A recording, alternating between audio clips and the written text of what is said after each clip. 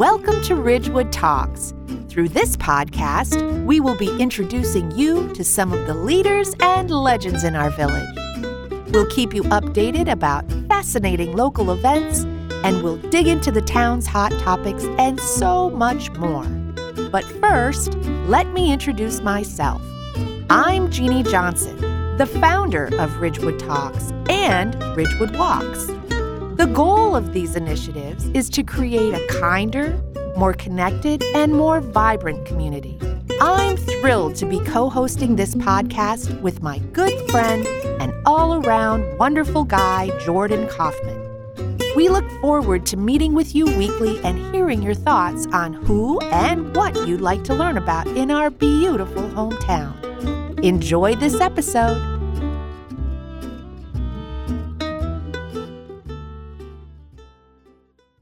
Jordan, hello, how are you? Hey, Jeannie, how's it going? Everything is great over here. I'm pretty excited about this interview. We've been trying to get this guy to get on board for, a couple months now. It's been really hard because this is one of the busiest people in Ridgewood.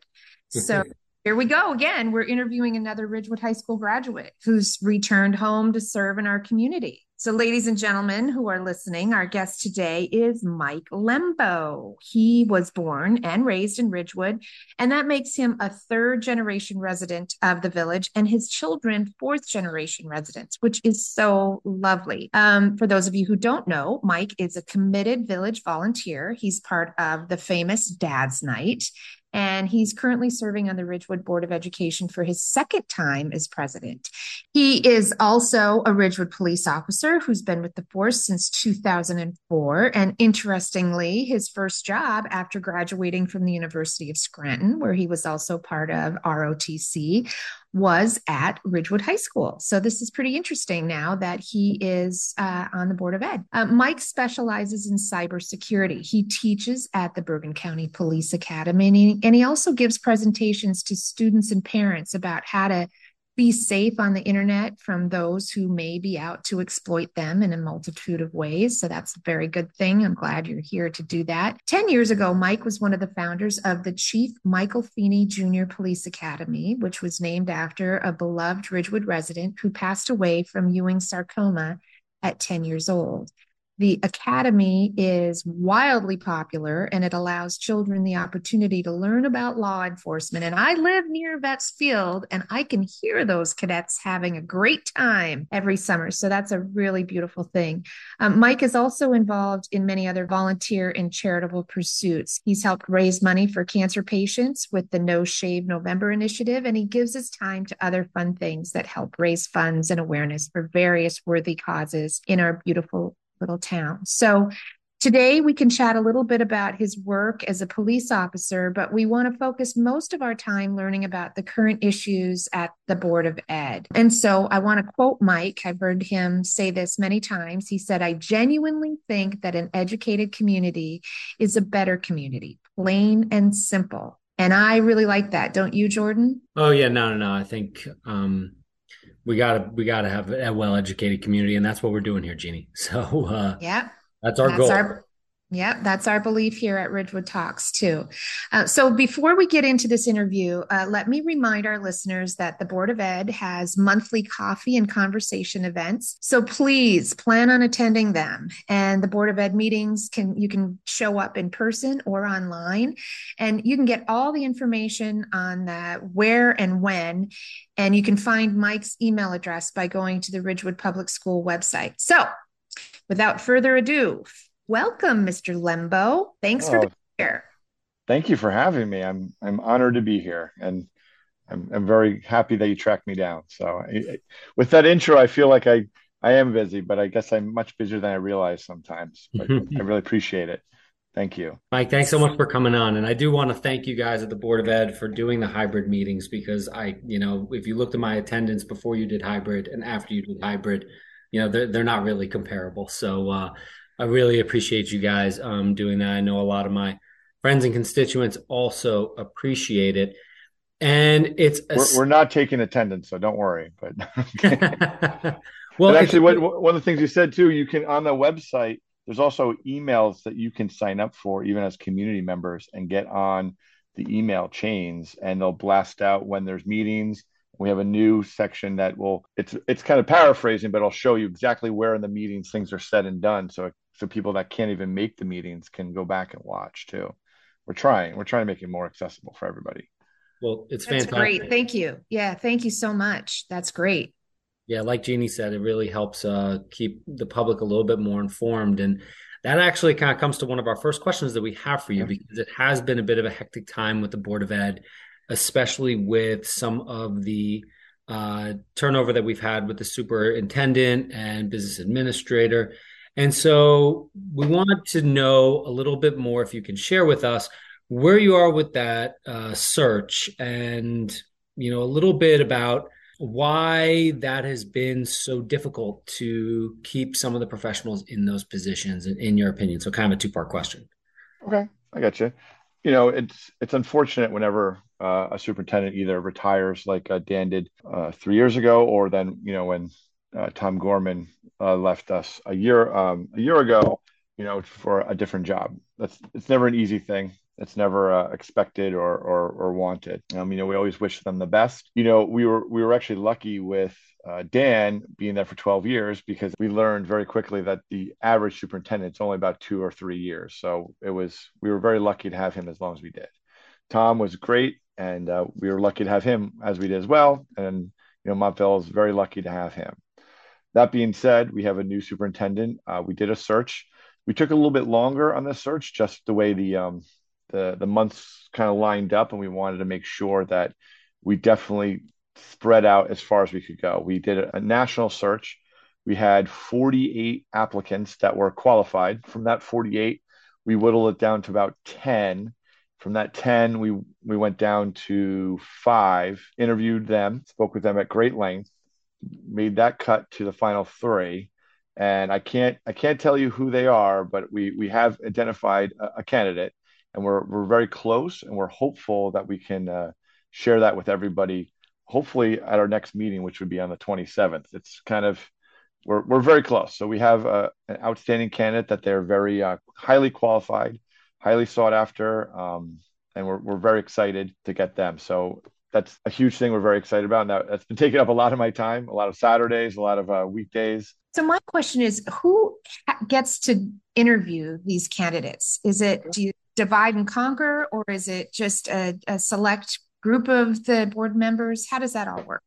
Okay, so one of the core jobs of the Board of Education is hiring the superintendent. So we wanted to make sure this process was as transparent as possible, but also had as much input as possible as well.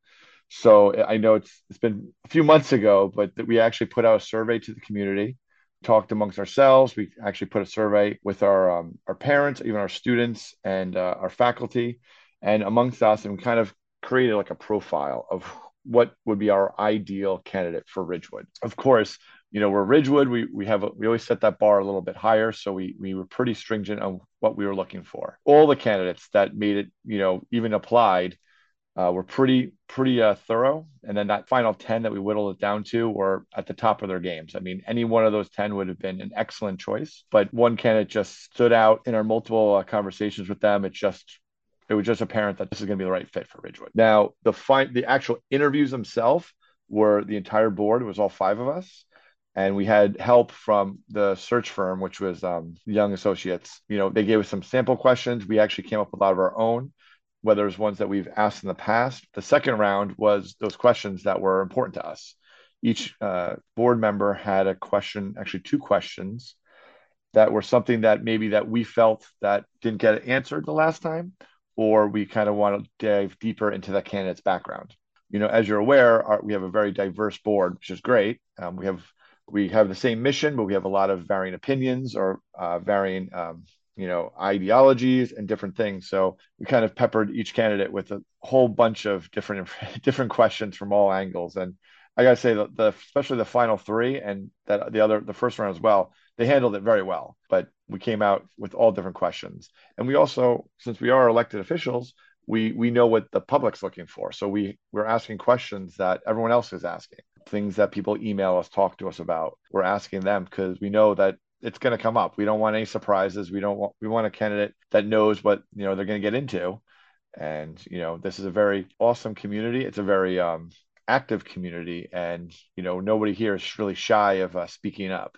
So we want them to realize that that is a big thing. To answer Jordan's other question about, turnover, it's been unfortunate. Our last meeting last night, we had another retirement. It's always people that we went to high school with. And, Ron Knott was one of our high school gym teachers. And I feel like a lot of our more seasoned educators are now coming up to retirement age. So we are losing a lot from retirement. But with that, we get a lot of younger, energetic educators. That's where our human resources director, she retired. Dan retired, and we wish them only but the best in their retirement. And we have new placements there. Our business administrator, right now, we're kind of in a transition phase. So we have an interim business administrator. We're really smack dab in the middle of the budget. So it's a time where we have very, very probably some of the best in the state that are coming in, trying to working out some of our issues with the budget, while we're going to look for another business administrator with our new superintendent. So I feel like it's more that's just it's turnover. It's not, there's nothing I would be really too concerned about. So when we just really want the best. It sounds like from what you're saying that it's actually kind of just the natural order of what's going on, and it's really not anything to get excited about, or it's not unique to our area, but it's something that's happening, in all education districts. Correct. And there have been times I've been nervous, of course, right? I get that phone call that, when Tom tells me that he's leaving, it got me nervous, right? But it's, people want, change. And that's nothing really, I'm not too terribly concerned. We've seen, though, with the natural turnover that you're saying, is when we went into this process with choosing a superintendent, it's almost like a race. Our last time as well, you can see all the other towns that are looking for superintendents at the same time. So people are trying to do interviews faster. They're like, you can't wait. You have to jump on it, because these superintendents are interviewing for, other positions as well. And it's just kind of that, we're not the only town that's going through this, is what my point is. So for all the kids who are listening, who are thinking about what career to go into, it sounds like being a superintendent is a high sought after, don't have to worry about getting employed after you graduate kind of job. 100%. It's a hard way to get to that spot, but once you're there, you're sought after. And honestly, anybody that's listening, education is the way to go. I know it's been a very tough. They keep making the requirements harder and harder to be licensed. But I wish I was an undergrad and got my teaching certificate right away.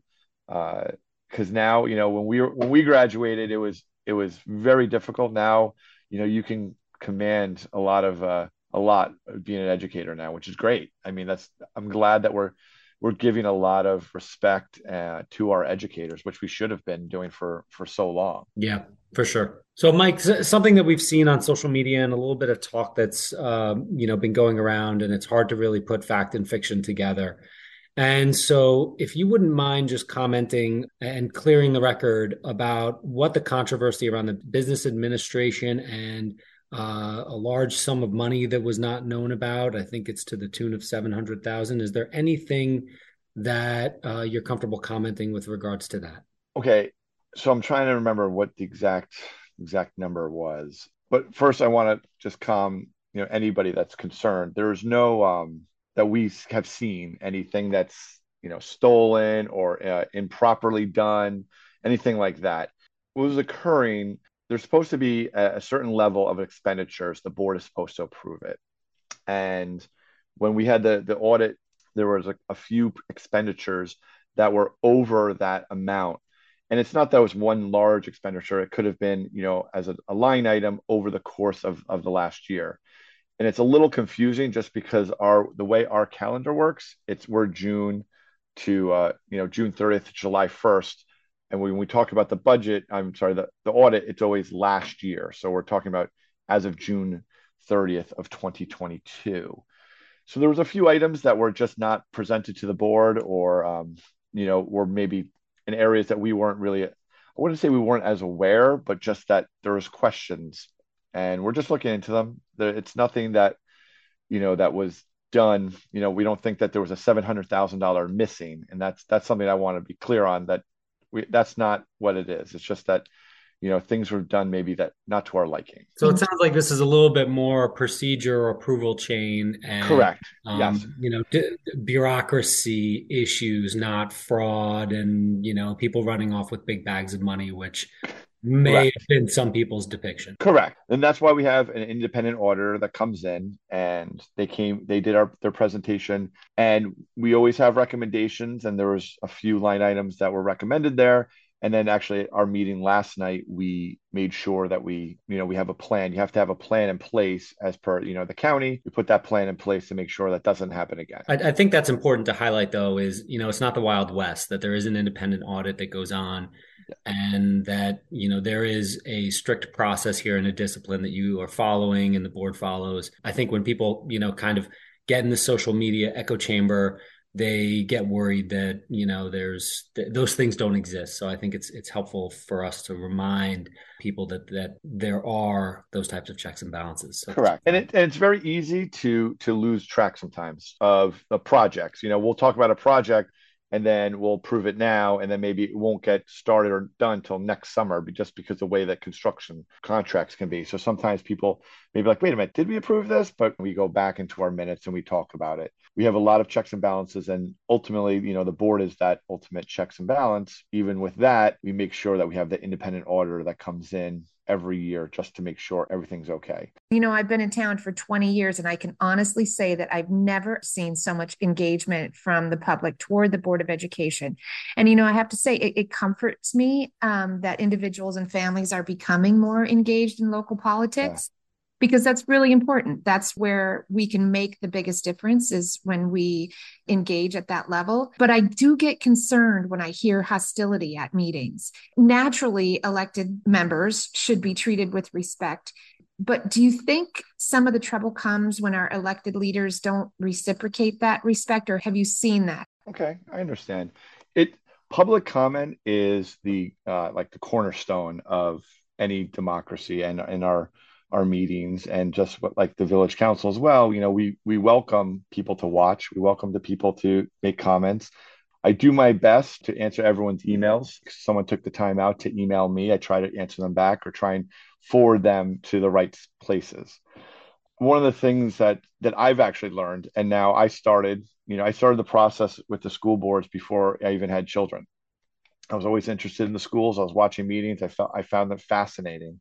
And then when I started kids, obviously now I have a even bigger stake in the game. I'm really paying more attention because it's affecting my children.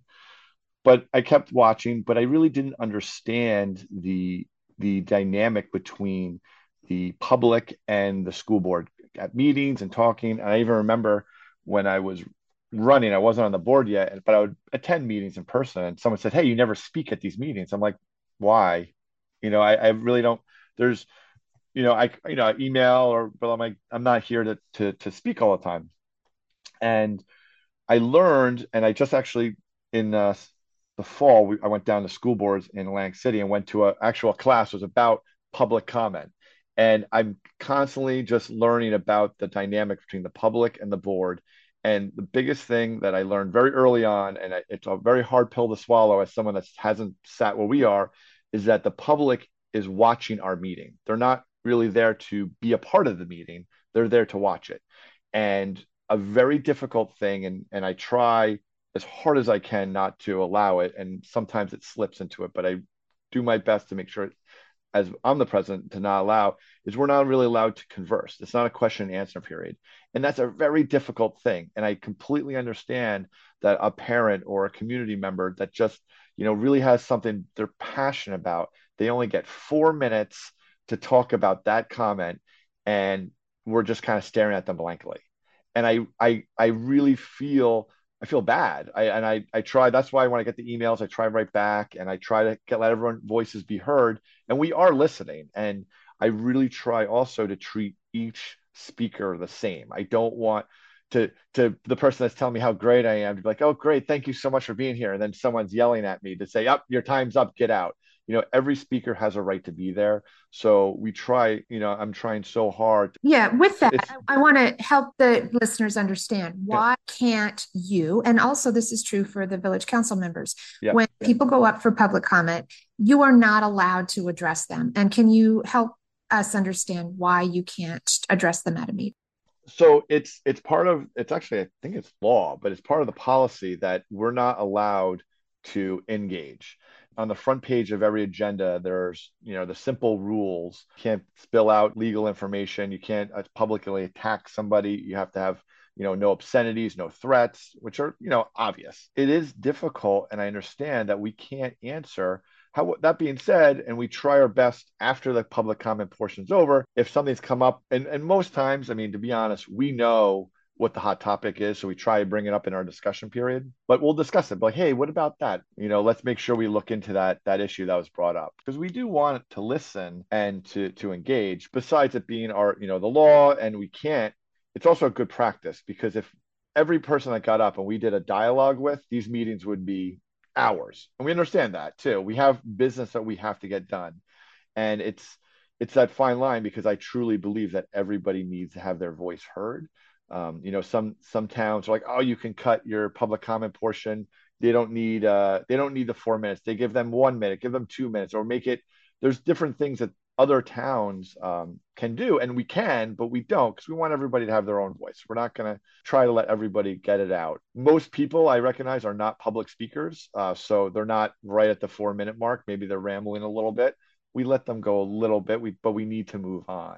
But you mentioned something about them coming up and really stating their passion, and so that Yeah. sort of segues into my question for you. Actually, this came from one of our listeners. What is your passion? What are you the most passionate about when it comes to the Ridgewood public school system? And what issues are you the most eager to address? So that is a great question because it's something that when I ran, my background with the cybersecurity, with my law enforcement background, is protecting kids. I have a strong feeling I want our kids to be protected physically, but also mentally. So their social, emotional, health, especially after COVID, and then their physical health are paramount to me. And I said, you know what?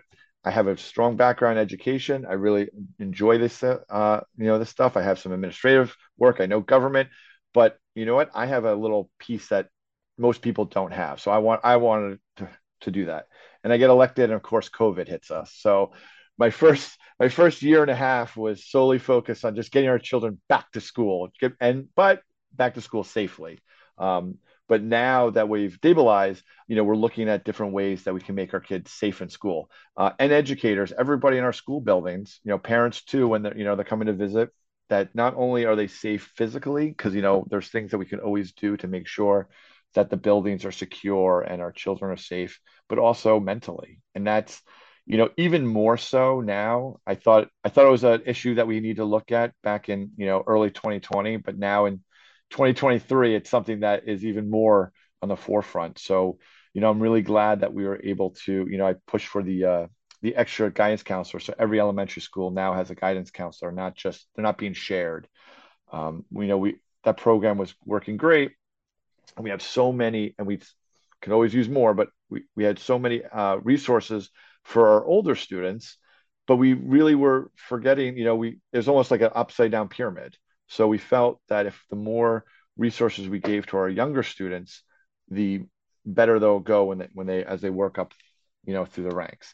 It is definitely a different world than when all of us went to school, and these kids have so many pressures, and they have so many things that they have to live up to. They have whether it's social media, whether it's just their social networks, outside of school, sports, arts, everything, and just to claw their way up to the top. And they have to realize that be a kid, and that's a huge passion of mine. That I want kids to realize that they can be a kid, they can have fun, they can learn, and they're getting the best education in the world right now. Thank you. That's great. The other hot topic that the town has been talking about for at least 10 years is the alternate start times. I want to understand why this board was the one that supported the initiative and what this is going to look like for Ridgewood Public Schools as well as the community at large. I want to know how our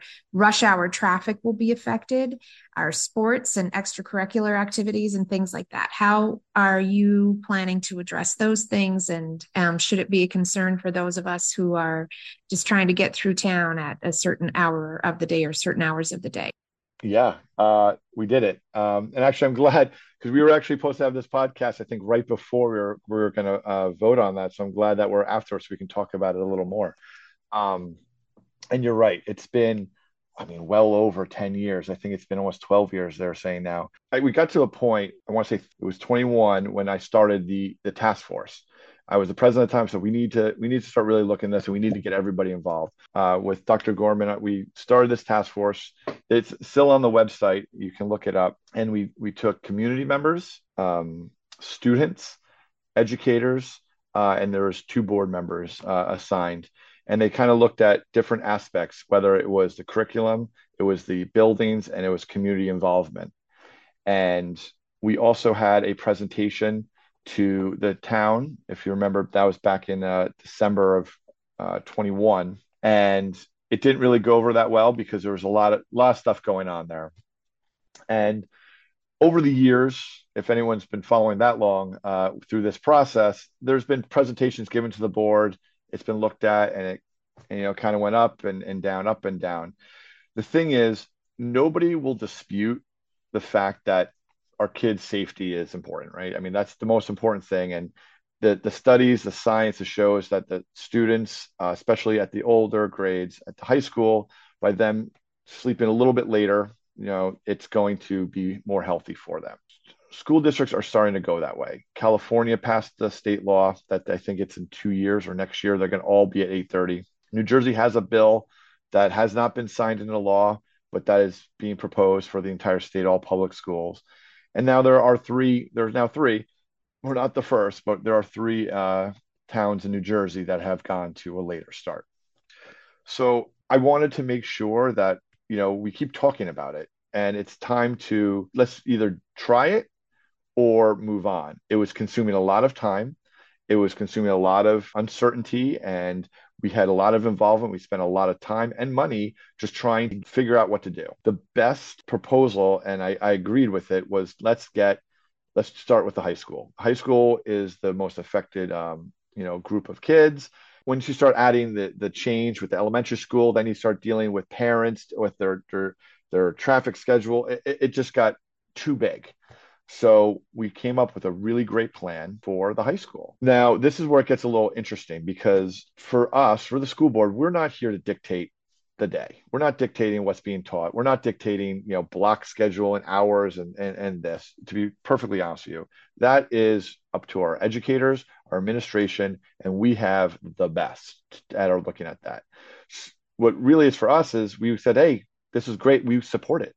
And that's what we did. We want to let our educators know that we support them. We're very lucky that we have a great relationship with, the Teachers Association, the principal of the high school, and the administration, the core team of, with our director of curriculum, special education, all of that. We all got together and we said, listen, can we do this? I wanted to make sure that we gave them enough time that, Jeff Nias at high school has enough time to start dealing with his staff to make that day. Because you can't tell the teachers in May, June that, hey, your whole school day is going to be different. It's all going to be changed. That's not fair to them. It's not fair to the students.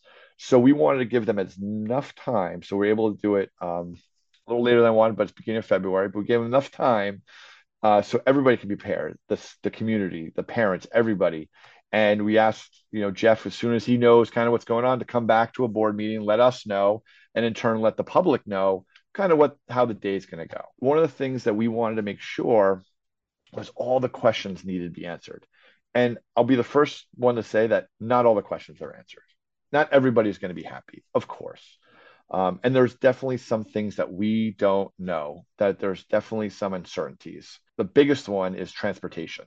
We don't know the transportation costs until we ask what the transportation costs are. So we have to go forward with that.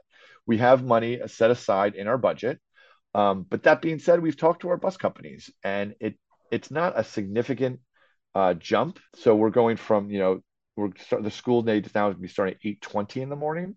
So it's a half hour move. It's not a hour move. It's not a flip flop, so it's not as significant as let's say ending the day at 4 o'clock or something totally out there. So it should not be as significant as we're thinking.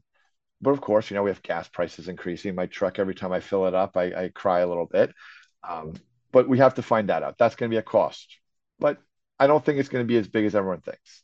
Another one that was probably the first thing that everyone said was sports. What about sports? Sports this, sports that. Keith Cook, our athletic director, got together with the coaches, and the end of the day is not being pushed as far as we realize. It's 15 minutes.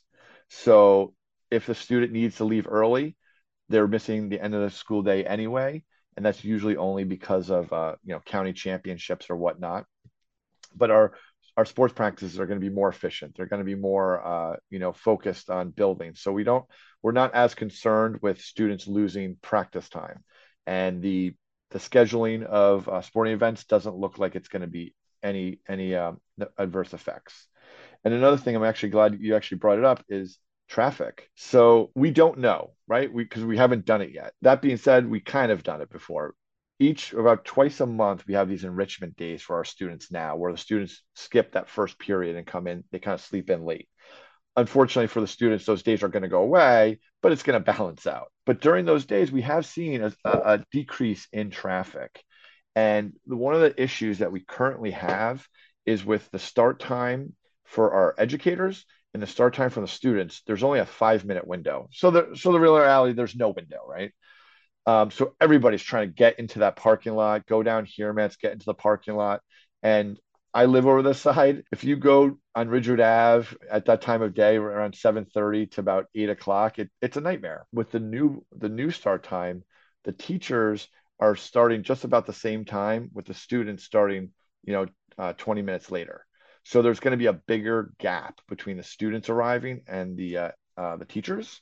So I'm hoping that that's actually going to help with with the dissipation of the traffic. So it should. It can't be any worse than it is now when everybody has to be at school at the same time. I don't know if you know, but I worked with the Ridgewood Police Department for many years on the Safe Routes to School initiative. Yep. And part of that is to just encourage kids, if they can walk to school, to do so. Because, first of all, it's better for their learning ability. It's better for the environment. It's better for socializing, honestly. And it's Yeah. actually really better for the whole community. So I wonder if there's something that can be implemented in that way. And I understand that not every student can walk to school, but there are times where parents, if they're going to be dropping them off, maybe you don't have to drop them off right at the front door. Maybe you can drop them off even a block away and those kids can walk to school. Again, it's so important for their social and emotional and academic health, to let them have a nice brisk walk early in the morning and then in the afternoon to de-stress while they're on foot. I would really hope that could be part of the conversation at some point too. I actually agree with you wholeheartedly there. I mean, I know we try in May for Bike to School Month, and I think that the kids getting out now, it's nice and warm. They should get out, and that's a big thing with kids need to walk to school. And you're right, you worked very hard with getting that safe route. So it's a beautiful day. Walk to school. For people that are worried about traffic, I'm hoping that's gonna slow down, but definitely, we're always open for kids to be able to walk to school or ride their bicycles. We have some last minute questions for you. Sure. First of all, becoming a Board of Education member, what are some of the things that you were the most surprised about when you got on board? The level of commitment that the board has, and one of the things I was not surprised about was the level of commitment that our educators have. So I know the board themselves, they give, I mean, each board member and the boards before us, I can tell you, this is the hardest. This I always tell everybody it's my full-time volunteer job. It's a very, very labor intensive. It's a labor of love, and each board member puts a lot into it. But it's great. I mean, I haven't really been too surprised, besides obviously the level of commitment.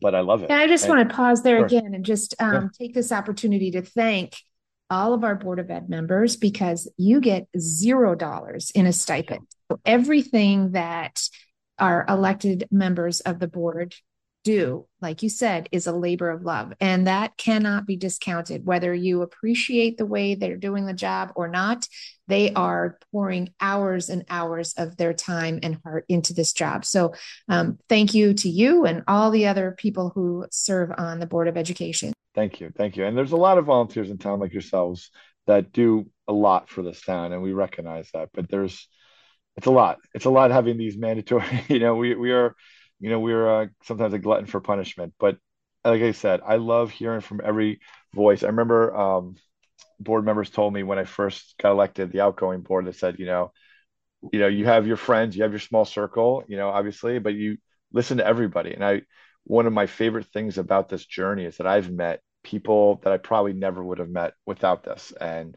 I really enjoy listening to different viewpoints, trying to bring everybody together. And obviously, at the end of the day, it's for our kids because like you said it earlier, our educated community is a very strong community, and have people like myself and Jordan that come back, and now you're seeing a lot of people, raising their kids. They go off, they do great things, and then they're coming back, and this is still a great place to be. That's why I'm raising my kids here.